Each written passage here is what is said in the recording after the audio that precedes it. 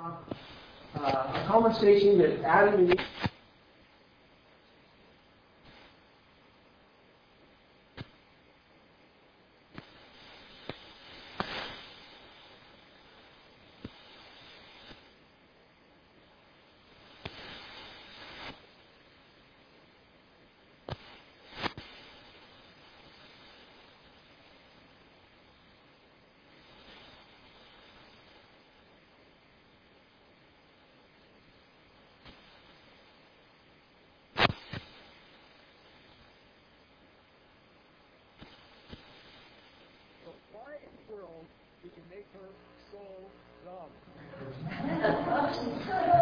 And God said, that's easy, so that she would love you.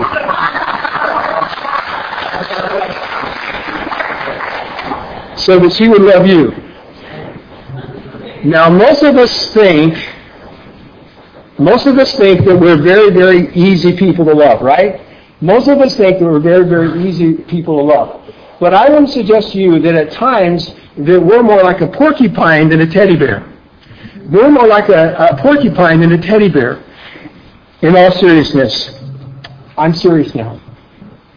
In the last few years,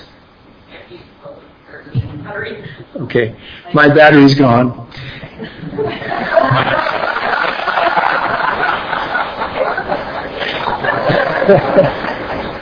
My get up and go is gone. Okay. How can you?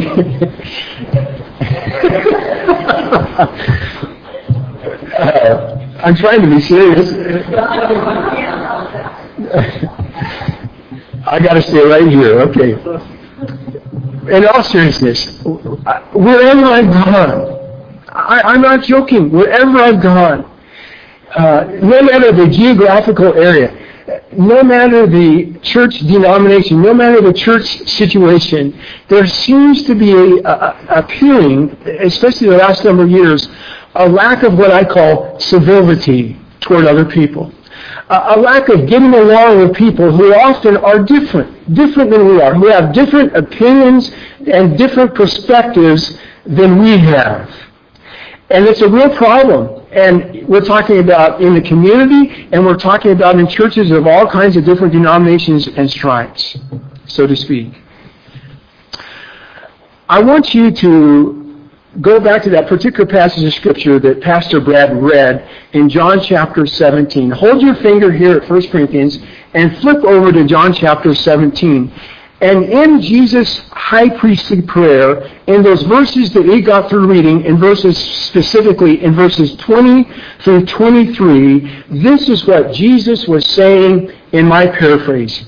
You see, I believe he was saying that we live in such a disunified, dog-eat-dog type of world, stab-you-in-the-back type of world, that when people genuinely love one another, genuinely in a Christian way, go beyond lip service and accept others' idiosyncratic ways, and when they graciously forgive other people in a Christian manner and Christian love, the world takes note of that. The world stands up and they say, wow, there must be something going on there. They must be Christian people, and it attracts people to Jesus, and it attracts people to the gospel of Jesus Christ. Conversely, Jesus was saying those individuals and those people who cause disunity and are dysfunctional and can't get along with other people, they are a major roadblock, a major wall to people coming to the gospel of Jesus Christ and accepting Jesus Christ as their personal Savior. I believe that Jesus was indicating this, that real unity and oneness and genuine love draws people, and the opposite is true. The opposite is true. As Christian people, now let me just digress even further here. Really, I don't think the pressing problem is for people to know more theology. The pressing problem is not people to know more doctrine. What good does it do to know the Bible forwards and backwards and to do all of these Bible studies if we can't treat one another in Christian love and accept the idiosyncratic ways of other individuals and other people. Now, this is a message that the Apostle Paul addresses. This is the subject that he addresses in 1 Corinthians. And it reaches such a crescendo level that later on we'll look at it, and we'll see in a number of chapters later that he says, your meetings together cause more harm than good. And it comes to a head in 1 Corinthians chapter 13 where he basically says, you can have all of these wonderful spiritual gifts, and you can have faith to remove mountains, but if you don't have genuine love for other people, it is zilch. It's zero. It doesn't matter to a hill of beans, so to speak. This is an important message. How to get along with people that are a lot different than we are. And I find that this has been happening all the way down through church history, unfortunately, to the present. Did you know at the turn of the century that a man by the name of Phineas Bresee, one of the founders of the Church of the Nazarene, a beautiful pastor, an expositor of God's Word, an evangelist, God used him tremendously. Wherever he went, he won lots of people to Christ and had tremendous revivals. And this is what he wrote once in his journal, and I want you to listen to it. I found it so challenging and comforting at the same time. This is what he wrote. A quarter of the congregation seems to be always angry and upset at me in this particular pastorate he was in for something. A quarter of the people of the congregation seem to be always angry and upset with me for something, but not the same quarter as they take turns. And we live in an age where people have a hard time getting along with other people. Just getting along with other people who are different. And this is what the Apostle Paul addresses. It's been a problem down through church history, even to the present, with all other churches and pastors I'm familiar with in other geographical areas. Well, let me set the scene of 1 Corinthians chapter 1 this morning for you. The Apostle Paul, it's in the early, I got to stay right here. The Apostle Paul, it's in the early 50s A.D., he had visited Corinth. He had visited Corinth, which is modern-day Greece today. Modern-day Greece today. And he had preached in a number of Jewish synagogues there.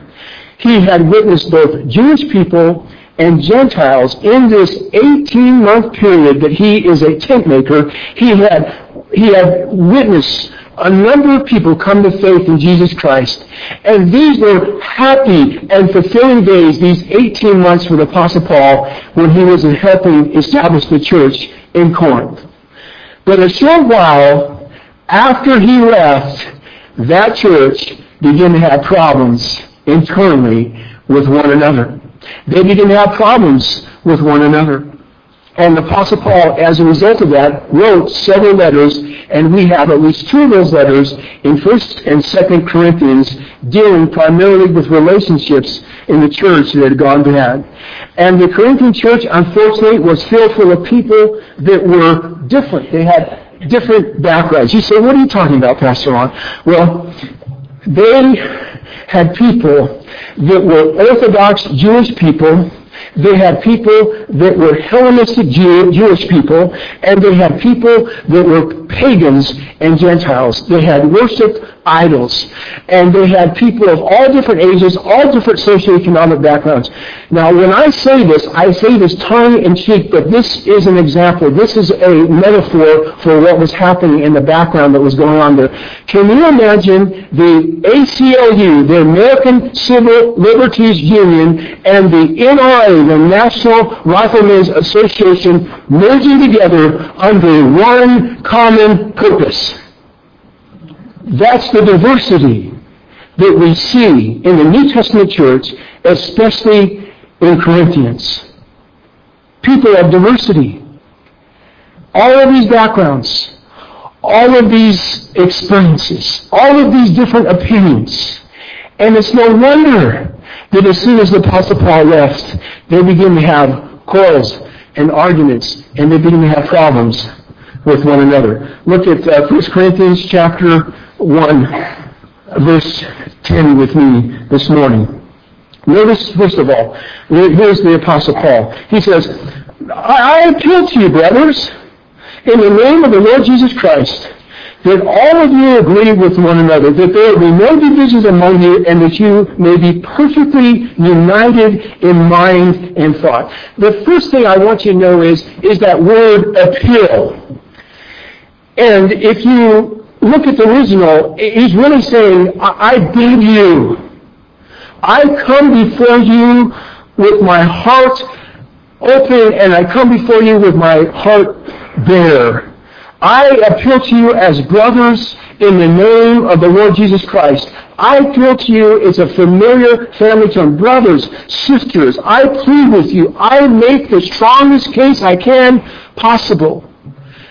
And he didn't come to them with the tone of authority, because I'm the pastor, because I'm the apostle, because I'm the man of the hour, because I'm the one that helped establish his church. He doesn't make that kind of tone and that kind of case whatsoever. He says, I appeal to you as brothers and sisters. Would you do this? Would you do these things?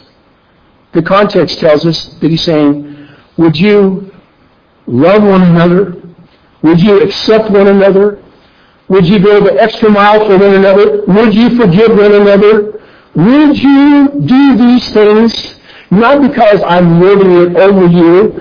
How many of you as parents have ever said, because I'm the boss? And I suppose that's okay at times, but the Apostle Paul doesn't do that here. He's pleading with them. His tone is one of compassion. His tone is one of tenderness. He wants them to understand that what they're doing is destroying the church. Destroying the church and the gospel witness of Jesus Christ.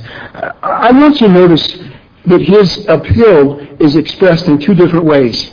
It's expressed in two different ways. First, he says, I want you to focus on what creates unity. Second, I want you to discard what creates disunity. Very simple. Focus on what creates unity, and I want you to discard what creates disunity. And I want you to notice what he specifically says. The second part of verse 10, that all of you, notice, that all of you agree with one another. Is it possible for Christian people to agree with one another? Is it possible for people to have the same kind of understanding and idea about something? Yes, it is. Well, what are we to agree about? It all centers around Jesus. Let me say that again. It all centers around Jesus Christ. And we're going to talk about that more in just a moment. Now, the second part of this pill, as I said, is that we're to discard, we're to do away with things that cause disunity. We're to focus on things that cause unity and do away with things that cause disunity, what I consider the non-essentials, or we might say the acts of the sinful nature that we read about in Galatians chapter 5. Notice the third part of verse 10. So that there will be no divisions among you, and that you may be perfectly united in mind and thought. On the same page with one another. United in mind and thought. I want you to listen to a corollary passage of Scripture. This is found in Ephesians chapter 4, verse 3. Make every effort to keep the unity of the Spirit through the bond of peace. And Romans 14:19 says, make every effort to do what leads to peace and mutual encouragement. Now listen, I believe from this particular passage of Scripture, from those verses that we got from reading, and a bunch of other verses in the Bible that basically says that anything that causes disunity, anytime you stir up dissension and you get one church member or one church attender mad at another, it's sin. Be it an attitude or be it an action. This is how serious the Bible takes this particular subject. What's the Apostle Paul saying, Pastor Ron?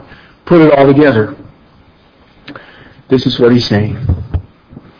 For Jesus' sake, for the gospel of Jesus Christ, I want you to go the extra mile. I want you to turn the other cheek. I want you to forgive when it's difficult to forgive. I want you to accept people and their idiosyncratic ways. I want you to love them despite their unloveliness. And I want you to show them grace. Not because I'm your Lord, not because I'm your pastor, not because I'm the apostle, but because this is what God wants for His church.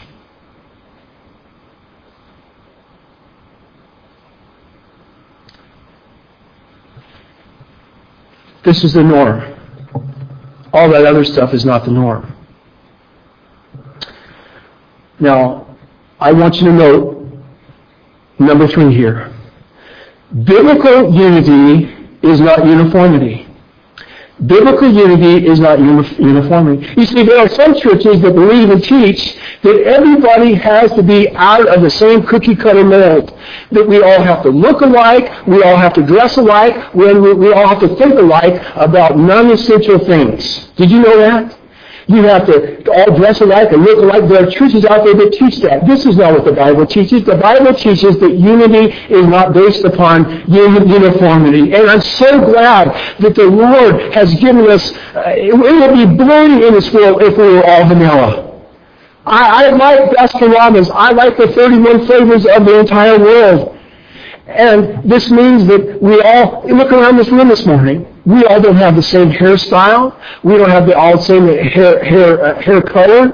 We don't all wear the same kind of clothes. Some of us choose to send our kids to public school. Others of us choose to homeschool our kids.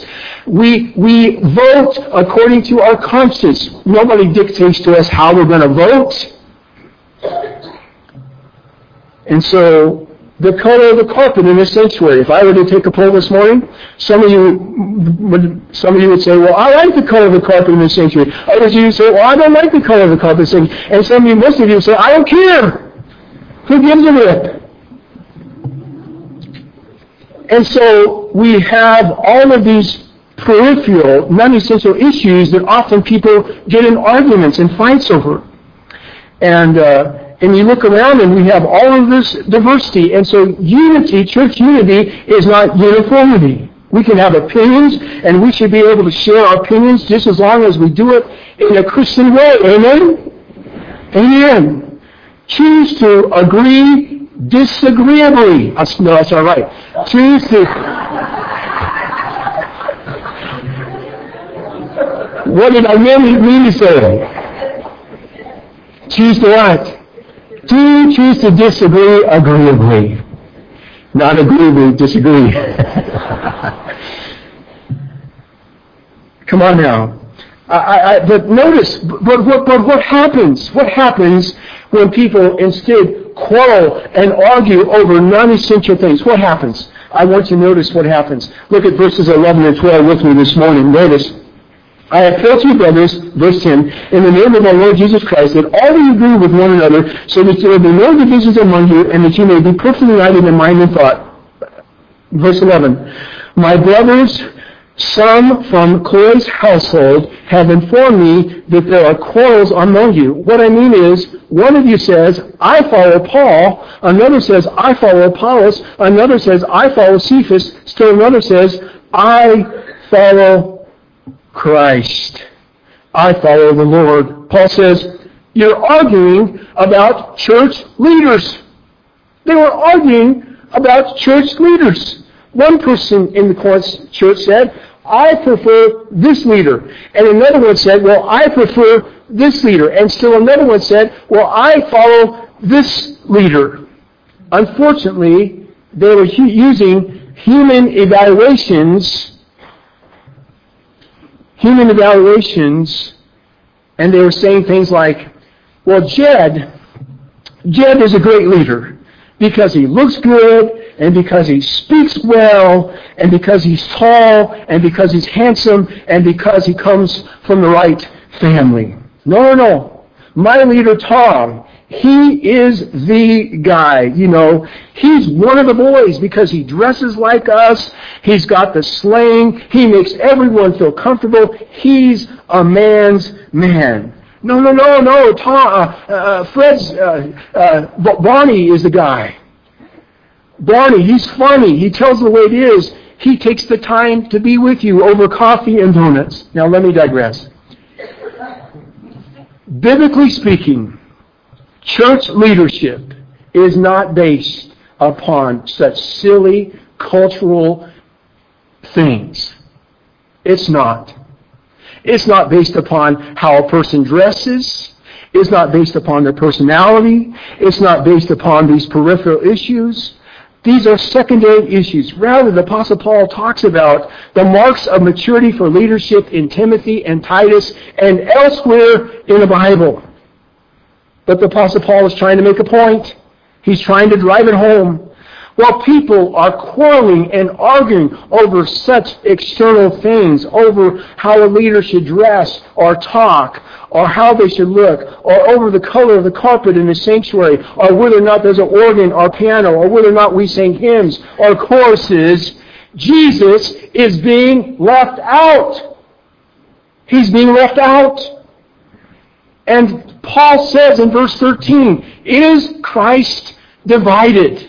It's a rhetorical question. If he is divided, he should not be divided over such silly things and secondary issues.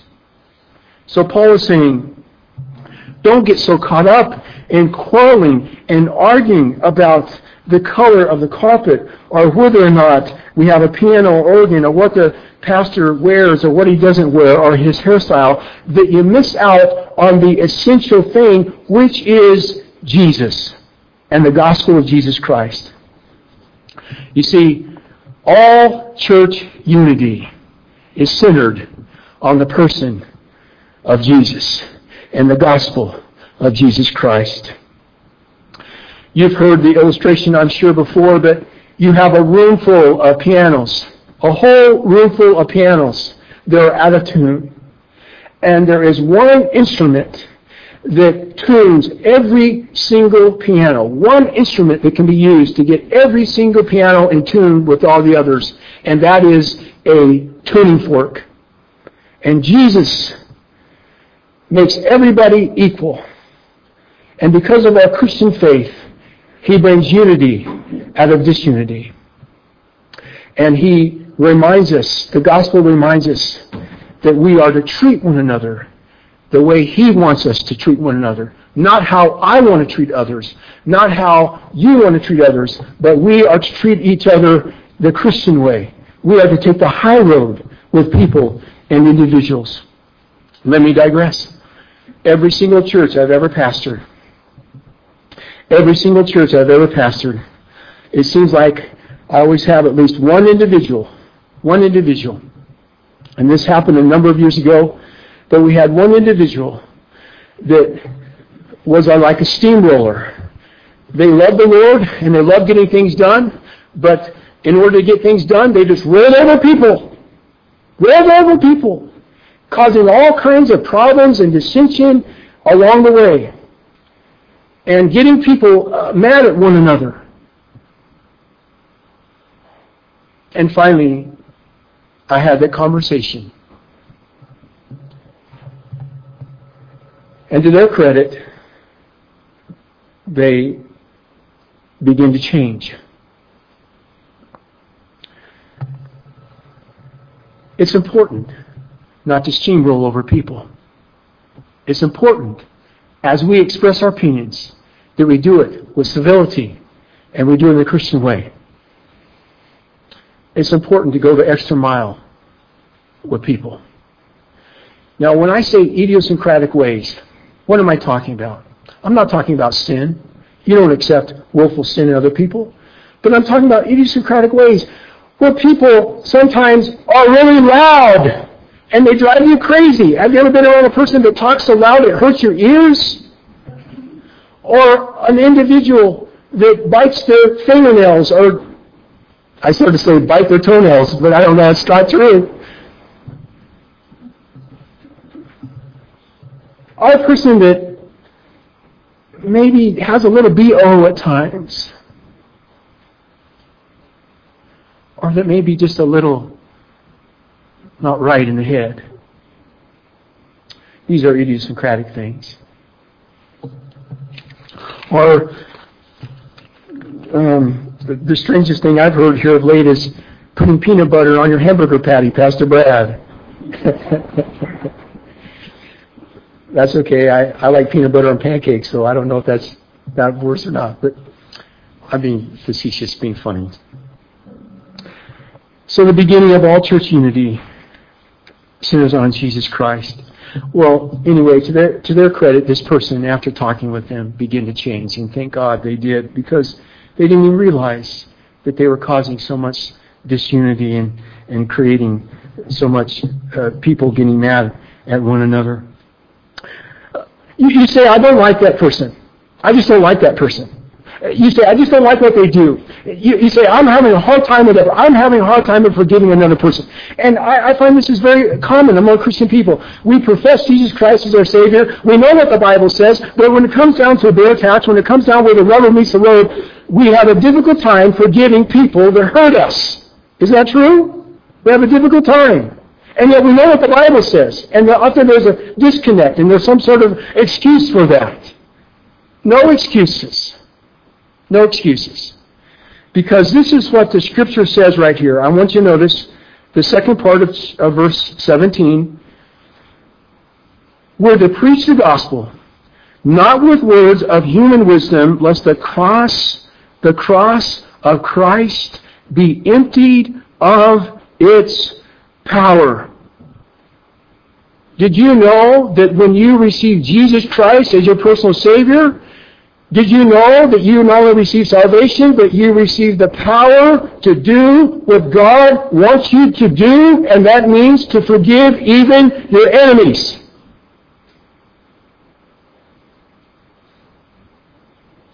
In just a moment, we're going to have communion. We have an open communion table. You don't have to be a member of our church.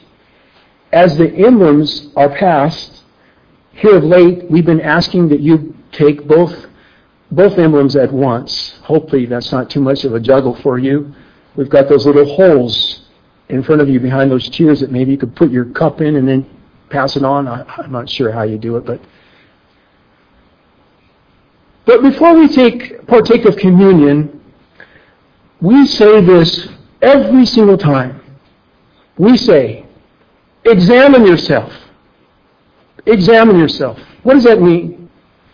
You want to make sure that you have a right relationship with God through Jesus Christ before you partake of communion. Confess all of those known sins to Him if you haven't had a chance to confess.